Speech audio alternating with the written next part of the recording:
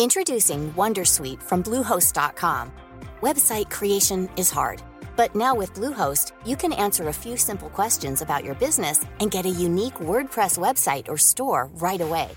From there, you can customize your design, colors, and content. And Bluehost automatically helps you get found in search engines like Google and Bing. From step-by-step guidance to suggested plugins, Bluehost makes WordPress wonderful for everyone. Go to bluehost.com/wondersuite. Recessions come and go. House prices go down, they go up. The social science of the business cycle isn't perfect, but we do know roughly that recessions happen, and that even a credit collapse eventually repairs itself. The cycle rolls on. What happens, though, when something's coming and it's bad, and it may never get good again? The fundamental feature of climate change really is that it isn't a cycle. You know what an interest rate cycle is. You know what a recession is. The particular source of each recession might be different, but at least since the 1930s and 40s, we have a toolkit and we know what we need to do. And sometimes we don't get it fully right. The fine-tuning might be off, but we basically know how to handle it. Now, climate change is more like an avalanche, I would say. That's Armen Rezai. He teaches environmental economics at the Vienna University of Economics and Business. The value of your home, your retirement savings, everything that people in the middle class call wealth, these things are threatened both by climate change and the things we might do to avoid the worst of it. It's coming, and it's coming for finance too. This is Alpha Chat, a project from the Financial Times and the Rhodes Center for International Economics and Finance at Brown University. I'm Brendan Greeley. I'm the U.S. editor for Alphaville. Last week, the Rhodes Center hosted a conference called America's Climate Change Future. Colby Smith from Alphaville went to Providence. She and Mark Blythe from Rhodes sat down with Armen Rezai and Lint Barrage. She teaches economics and environmental studies at Brown. They started with a simple definition. What is a stranded asset? Stranded asset comes from the idea that you have something, an asset, that is profitable and has a good price because of its profitability, and then something happens unanticipatedly, and you suddenly find yourself in a situation where your asset is not worth that much anymore, and it's probably not as profitable anymore, and so the asset becomes stranded. So in the context of, the fossil fuel industry, which is something that you write extensively about, how does it work in that industry? So the idea there is that you take the business as usual scenario without any climate policy as your trajectory. And markets basically think, when you look at projections of fossil fuel companies, that there is an ever-growing demand for their product. So the projections say that we're going to stay on a business as usual trajectory. Demand for fossil fuel will increase ever more because people start to have more cars in Asia and Africa. There are people who are becoming into the middle class, and all of that means that there's going to be a lot more fossil fuel demand. And people plan accordingly and think that the assets providing the fossil fuels are worth a lot of money. And then if you, under that notion and that rosy future, then climate policy can actually kind of ruin your party. And there's something now called peak demand. So if climate policy comes into play, demand for fossil fuels will peak rather quickly and then decline after that. And so if you are one of the big oil companies, one of the seven sisters, then your business model is under threat and possibly you will be put out of business. So the assets that you have that were put in place on the belief that you can sell and produce for a long time suddenly find themselves under threat to become worth less money or even no money at all. And Lynn, something that, where there's some parallels there with what you've seen with the coastal home prices here in Rhode Island. And so can you just speak to who's at risk here, what the value of that risk is, and the extent of the problem? Yeah, of course. I think, it's one of those things where climate policy poses a risk to assets such as, in the fossil fuel industry. The lack of climate policy, on the other hand, poses a risk to coastal housing and other vulnerable assets. So we have risks both from the policy and from the lack of a policy. And Reuters produced estimates in 2014 that about $1.4 trillion of real estate value at 2014 values is located within 1/8 of a mile of the U.S. shoreline. Now, how those values are affected, it's a little bit nuanced because on the one hand, there's a true fundamental value loss resulting from continued increases in flood risk and potentially eventually permanent flooding or inundation, or also some housing assets having to be abandoned depending on where you're located and how fast things evolve. So there's a fundamental value loss occurring because of that. But what we see in market prices does not necessarily correspond to trajectory of the fundamental value loss. So you're mentioning cycles before. This is a controversial statement, but prices sometimes may depart from fundamental value. And that's something that, potentially we're seeing in coastal housing markets right now, that the market prices don't yet reflect the value losses that are to come.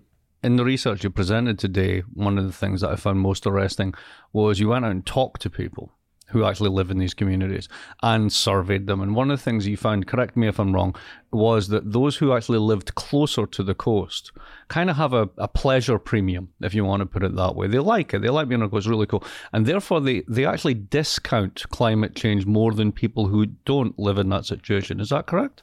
I would add a couple of caveats to that. So yes, there's absolutely a pleasure premium or an amenity value, as we call it, of living close to the water. We see this in housing price data. People tell us the people who live by the water value it. And frankly, going around doing surveys, I came to understand why. I went on Zillow after I started doing surveys and said, my gosh, it's beautiful. So it's definitely an amenity premium. I wouldn't say that therefore they discount flood and climate risk, because we see a wide variety of behaviors. So some people are at the coast, they know exactly what the risks are, but they just value being at the coast that much because it's beautiful.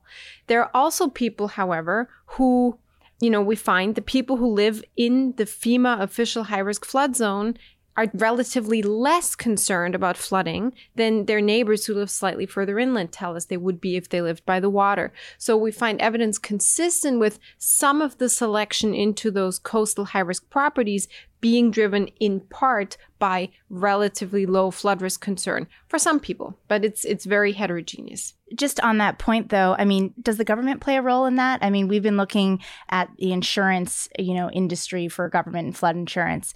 And one thing that we found so compelling is the fact that, a lot of the times the rates are so cheap for some of these living arrangements that it incentivizes people to live in areas that may not be inhabitable in a few years or so. Well, so the government really comes in multiple dimensions. The National Flood Insurance Program is a dominant insurer against flood risk in the United States, and some of their policies are explicitly subsidized. There was flood insurance policy reform passed a few years ago that was then partially repealed. It's a lot of back and forth. So every house, depending on its history, when it was built relative to when the first flood rate maps were issued, has a different subsidy rate.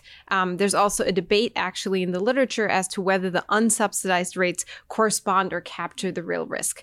So there's really a great range of insurance rates. Some properties do feature rates that are much below the real risk. And yes, that does encourage potentially people to live in homes not fully internalizing the risks that they face. So if I bring these two things together, then, I'm probably the oldest person sitting at this table, so I'm concerned with assets and retirement portfolios. And I have a nice passive portfolio that's put together by a nice company that does this for people like me. And according to one of the estimates I saw today, around 20 to 30% of the capitalization of large stock indices involve carbon assets. And then on the other hand, around 40% of wealth in this country, at least, is tied up in real estate. So, and 40% of that seems to be on the coast. So we've got these risks whereby if we get serious about climate change, we massively devalue up to 30% of our equity holdings. And on the other hand, we've got all of our wealth tied up in homes, and those homes are much more vulnerable than we think.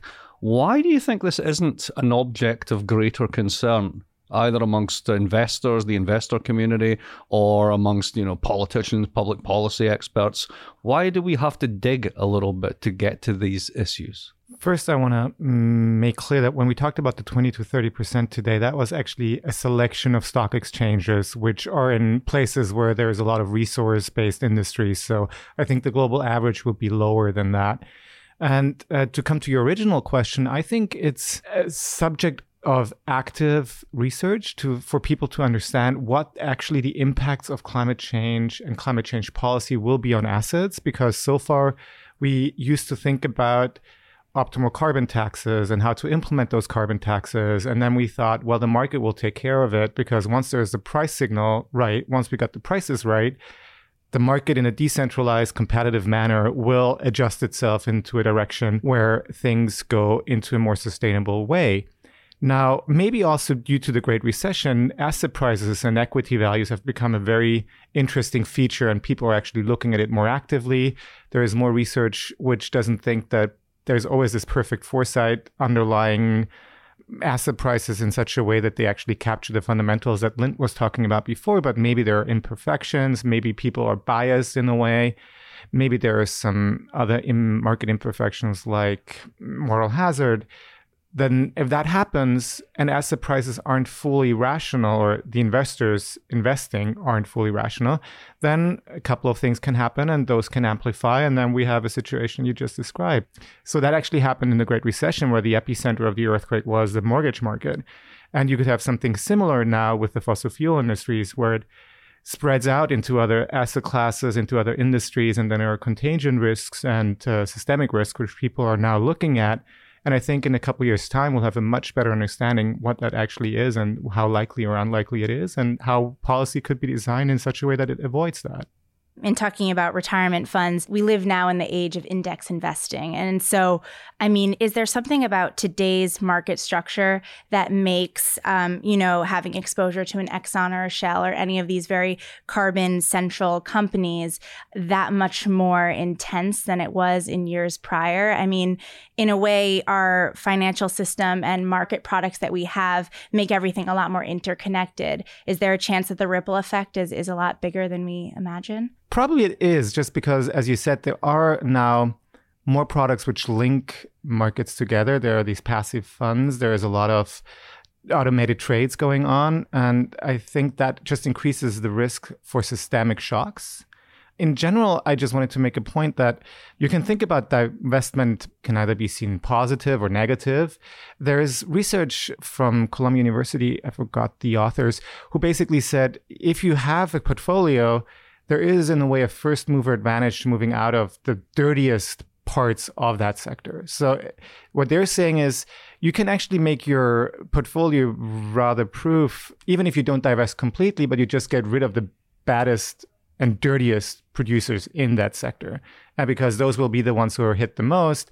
And so those are the ones you want to, if you get out early, you won't be exposed to that much. I thought that was an interesting argument. But as I said, there are arguments on both sides. Coming back to what you said initially about the cycles, I think the fundamental feature of climate change really is that it isn't a cycle. If we had gone through more of these cycles already, we would have a history and an experience to deal with it. You know what an interest rate cycle is. You know what a recession is. The particular source of each recession might be different, but at least since the 1930s and 40s, we have a toolkit and we know what we need to do. And sometimes we don't get it fully right. The fine tuning might be off, but we basically know how to handle it.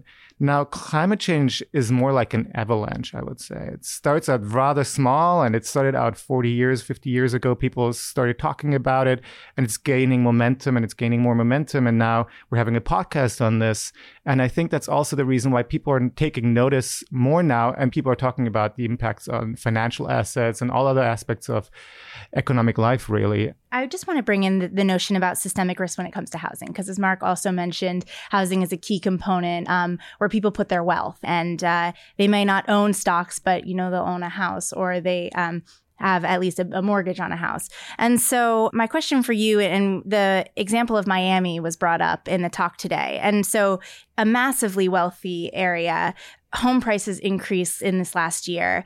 So what happens to a Miami when you have, massive amounts of weather-related damage that comes in? Or what happens when you have to move a Miami? And I think that was the question that was posed today in the conference. Well, I think we have historical guidance on what happens after extreme weather events, but the critical question is that experience reflective of what will happen in the future? Or because we know that the environment is changing, are we going to use a shock to update our information and then have a fundamentally different response next time a big storm event hits? So we can look in the past, storm after storm, we see housing prices decline. Typically, a storm hits, vulnerable home prices decline 10 to 20%. Within 10 years, they go back to baseline. Is this going to remain the case? going forward, if we think these are reflective of a new reality, we don't know. That's an open question.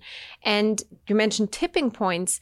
I think that's one of the central reasons why this is such a significant risk to study is, these communities, once lending practices change or an insurance, mandate becomes more strictly enforced or the rates go up, there is a potential for a tipping point where people move out, they try to sell their homes, there's more supply than demand, prices plummet further, tax bases are eroded, they have to increase rates, that makes remaining homes less attractive. There is the potential for that kind of unraveling, but do we know if that's the way it's going to go? Are cities going to come in? Are they going to build protective infrastructure to save those assets?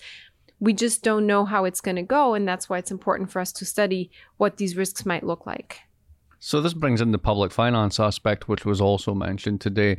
Particularly in the United States, local taxes on property fund an awful lot of what government does.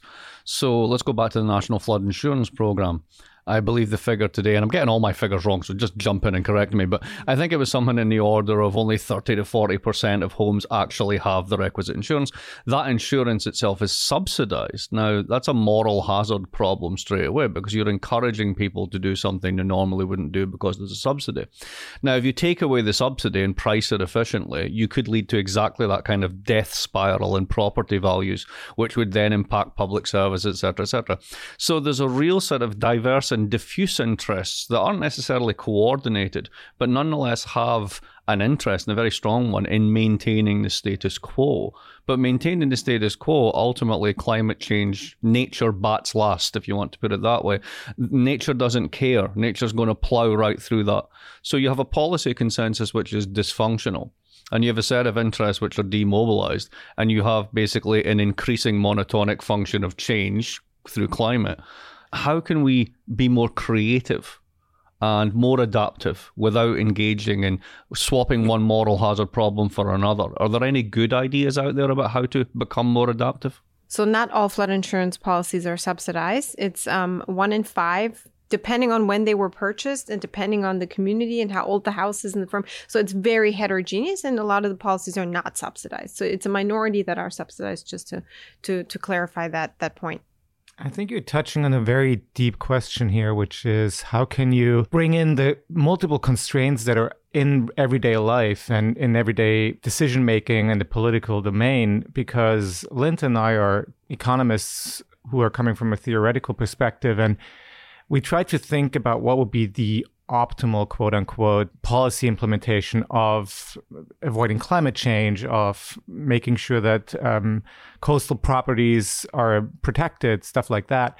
And when it comes to the actual nitty-gritty part of it, you need to make sure that you understand whose interests are impacted how by this policy, and how can you create a coalition such that actually everybody who could have said no wants to say yes.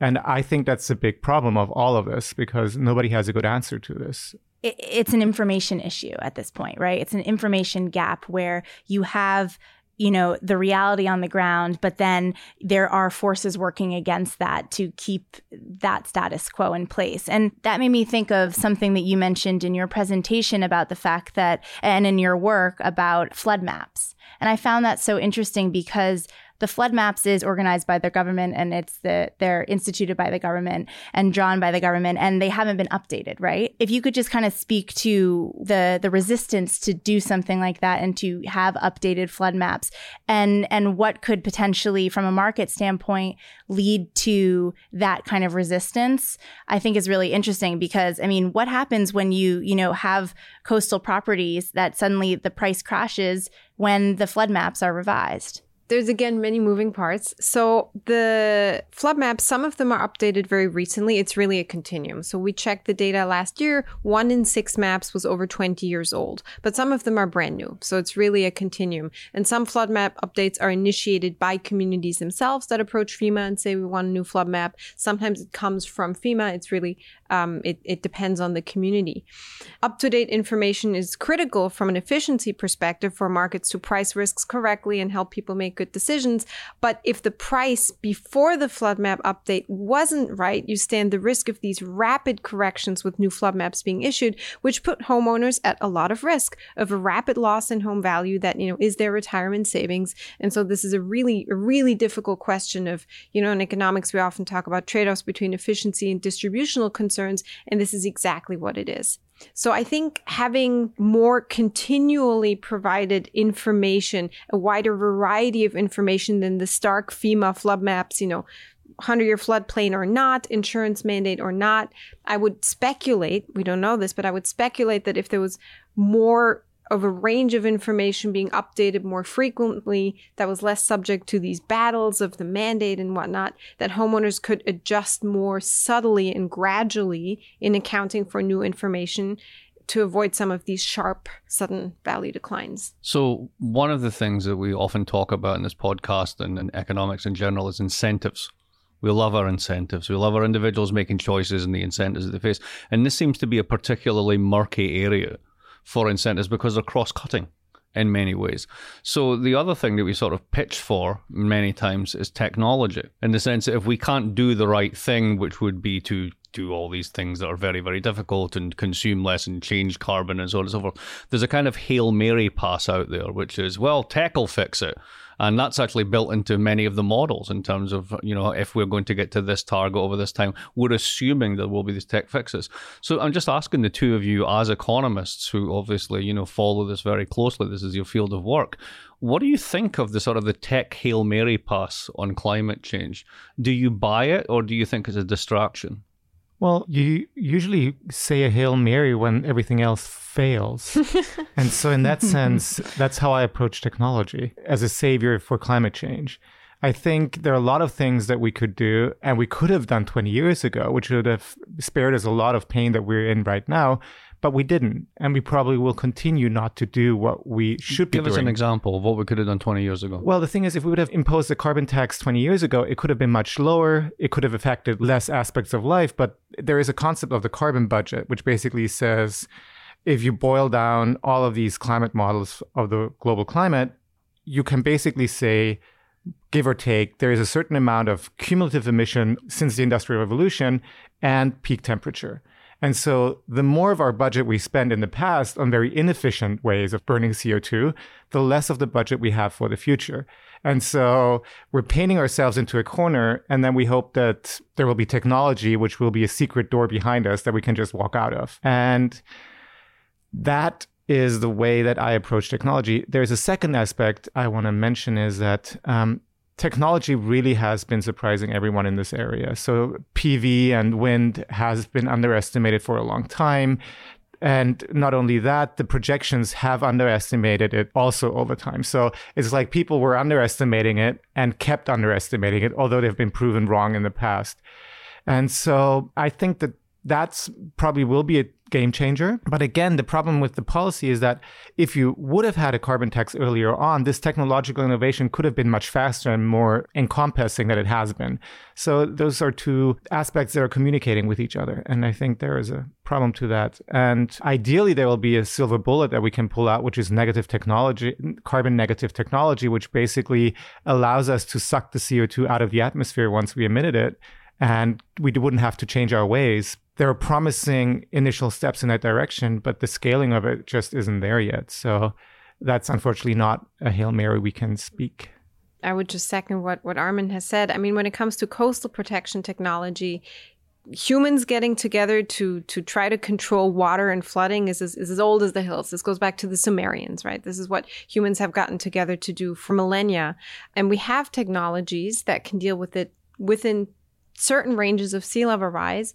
But one of the challenges in this arena is it's extremely expensive. It takes a long time to build these large-scale defenses against seawater. And what's been happening in some areas now, in Venice, for example, the level of sea level rise they planned for when they started these projects, 20 years ago, are now outdated, and the science and the economy has caught up to them. So I think when it comes to coastal protections, there's also room for technology to save let us have our cake and eat it too, save those asset values and continue on, using fossil fuels, etc. But there's more of a lag and more challenges and less potential, I would imagine, for these sudden innovations that are a game changer that we have in the energy sector. And oftentimes, I think what the theme that we see here is this notion of the quick fix or the silver bullet, as you mentioned. And it just got me thinking about ESG, the environmental, social, and governance standards that a lot of the financial industry has been really pushing as a way to make money, but also treat the environment well. And do well while doing good. Exactly. And in what way are we just kidding ourselves that through some process like this, like ESG, that has no really clear standard at all, really, that this is a way to effectively combat climate change? It's a tough answer or a tough call in a way because it's not ideal, but it's better than nothing in a way. So I think it's good to have focus on this issue of environmental impacts of a company. And I think it's good to provide guidance to investors who say, well, I actually want to find investments which do well on a scorecard of these ESGs. On the other hand, as you said yourself, it would be good to have some kind of standardization in order to understand who is really doing what and what are they pretending to do, and is there a lot of greenwashing going on or not. So I would say they're imperfect, but at this point, at least, they're better than nothing. Could it be said, though, that they're almost doing a disservice because in the name of ESG, people think that they're actually doing something to help the environment and then they don't do anything else to change their behavior? I would say no if there are further steps in that direction. So I think it's a first step in the right direction. If there is step 3 and step 10 and step 100, that where we can really then find the companies who are low on their carbon footprint and are not just doing something and outsource the dirty aspects to their supplier so they can say we're not emitting any carbon, then yes, it's good. If we stay stuck on this square one, then it would be a problem. So one of the things I think about, of course, being older again, and therefore closer to either retirement or death, is the following. Climate change seems to be a bit of a one-way bet for investment, because if all of the dire projections and predictions are right and the science is sound, and we think both of those things are, then you really have to try and focus on this and make it the one thing. Because if all those projections are true, we're all dead, right? I mean, it's that dire, right? So from an investor's point of view, wouldn't it be rational to basically, whether it's through the auspices of a Green New Deal, massive government action, subsidies, some kind of target investment program, to really try and invent that green tech, the sort of the carbon negative technology that would really make a difference, and really push into that? Because if it doesn't work, we're all dead anyway. And if it does work, you will get to print money for 1,000 years because you will have the tech that everyone else will need. So if I think of this from a kind of long-term investment perspective, it seems to me that this is a tremendous opportunity. And yet the investor community doesn't seem to see it that way. What do you think's going on? It's a tremendous opportunity only if the price is right. If you don't reap a financial reward for contributing to solving a problem that's currently free to contribute to, then that reward does not yet exist. That reward is contingent on the regulatory regime. So how do we go back to incentives? How do we change the incentives such that it becomes rational to do that? Put a price on carbon emissions. It really is that simple. It just comes back to that. You got to pay the price. Well, yes. I mean, markets work. The reason markets are phenomenal is because they allocate resources towards their best use. Now, to do this, markets need prices that reflect the value of the use. And so if prices don't reflect the value of, say, if burning a ton of oil, a gallon of oil gives us so much economic value because we can fly and we can drive, we can heat our homes, we can do amazing things with it, but there's also X dollars in damages to the environment. If those damages to the environment are not accounted for in the price is wrong, and we will allocate too many resources to burning those gallons of oil. So in order to have a reward for coming up with a substitute, we need those damages to be priced in. But in a way, your question also reveals the problems that we're in, because the fundamental economics are just so blatantly obvious, but still we're not getting anywhere. I forgot the name of that proposal that a couple of Republican senators or economists who used to serve under Republican administrations put forward a couple of years ago, where they basically said, look, you really should price carbon, and this would be great for everyone. And it might not be good for the stranded assets that we talked of initially when we talked about stranded assets, but on average and in the aggregate, this is what you should be doing. And still, it's like it's in a vacuum and nobody hears what everybody else is saying, or at least not that relevant part of the American US legislature, which would have to listen to it. And maybe to be a bit more optimistic, even if the prices aren't there, there are still pockets of opportunity, and these pockets are aided by what's going on in different places in the world. So, of course, the US is now more of a hindrance to climate policy than other places. The fact that Germany did subsidize renewable energy for a very long time at a pretty high expense for the German consumer is aiding everybody else around the world now. So it is a global public good. And now studies that were reported on actually in the Financial Times lately commented on the fact that renewable energy is now competitive with existing coal plants who basically wrote off all of their cost of capital already. And still renewables, which are built new, are competitive with these incumbents in the industry. And at the same time, you can also look at what Elon Musk did. People thought he was crazy when he said he's going to do Tesla. And now the market cap of Tesla is so big because he really did go in there and did what you said. And people are believing in what he's doing. And that made him a very rich man. And if I may just add to that, I think we should give credit to a lot of efforts that have existed in the United States, both at the federal and state level, going back further in time and even now. So, starting with the oil crisis in the 1970s, Department of Energy developed a lot of research partnerships with industry and made a lot of critical technology advancements that we now use for wind turbines and solar, et cetera. So there are efforts at the federal level. I think something like 30 states have renewable portfolio standards. I'll have to check my numbers. California, there are places that are pricing carbon emissions. So there are price rewards in different places for different things. It's just from an economic perspective, this patchwork approach is much more costly to achieving emissions reductions than if you had a harmonized price that was the same everywhere and leveled the playing field. And the problem is the incentives that are in place are just not getting us far enough. So when we think about 2 degrees Celsius or 1.5 degrees Celsius even, which is the aspiration of the Paris Agreement, the incentives that are in place will not get us there. And that's, I think, the underlying issue. So we're basically slowly shifting the peak temperature down the further we go, but it's still way up high and we need to get it down to 2 or 1.5. So rather than prices being the problem, could it be, and I hate to do this, but I will, could it be that markets are the problem? And I don't mean, I know, sorry. But in the context of something beyond market failure, here's 2 little bits of anecdata that perhaps illuminate this. So I was talking to Adam Tooze the other day, and he pointed out that as part of their stimulus in response to the financial crisis, China basically put up more cement and concrete than the United States has done since the founding of the United States in what was a 3-year period. Now, that's a lot of carbon emissions right there. On the other hand, I believe it was in 2015, China installed more solar than the United States has in 1 year. So when you have a much more sort of technocratic, top-down, hierarchical command and control, I don't care about the prices because I am the market, you might get more done. Is it likely that a country like China is going to save us more than all of our decentralized markets? Well, China is also the one funding a lot of the coal-fired power plants being built in Southeast Asia and Africa at this point in time. So there is a great respect that I have for what the Chinese government has achieved in decarbonizing their industry and their energy sector to a certain extent.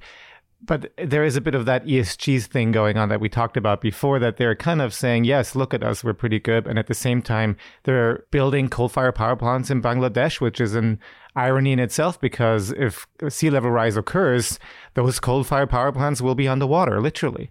Although I think it's important to remember that also we use fossil fuels because they're a very efficient storage of energy, and the fossil fuels we have used have lifted billions of people out of poverty. The Industrial Revolution is the reason that we are here and have healthcare and vaccines and heating and comfortable lives. And the fact that there's a lot of poor people who, with economic growth, will also be better able to face the damages from climate change is something that I think we shouldn't discount. So it's, William Nordhaus, in one of his many amazing books, A Question of Balance, the title puts it very well. It's a matter of balancing all of these things. We care about democracy, right? So I would take a messy democracy that makes progress more slowly any day over alternative forms of governance where potentially progress is slower. That's my preference. We're a big world and people can disagree about these things, but I think it's important to remember there are trade-offs, and it's more of a question to me of humans. We care about asteroid defense. We care about protecting against pandemics. There's a lot of things that society should be investing in for our future, and we want to maintain a perspective that climate is one of them. It's important, but there's other things we care about. And I want to add another anecdata point to this podcast, which is that... I hope we've just coined a fun term. That's good. Anecdata point. Which is that it was the US who put the first man on the moon. And that was a democracy with a free market. And basically, it was able to utilize and harness resources towards a societal goal, which they implemented. So I don't think it's a systemic question or a question between different forms of systems. It's the question if it's a priority or not. And that's the problem, that it's people, or at least politicians, perceiving the preferences of voters think it's not an issue. Alpha Chat is produced by Dan Richards at the Rhodes Center for International Economics and Finance and Amy Keene from the Financial Times. We'll be posting show notes on Alphaville with links, but as always, we want to understand when you listen and what you want to hear. So please email us, alphachat@ft.com. For my part, I don't know what I promised to do. This whole thing scares me.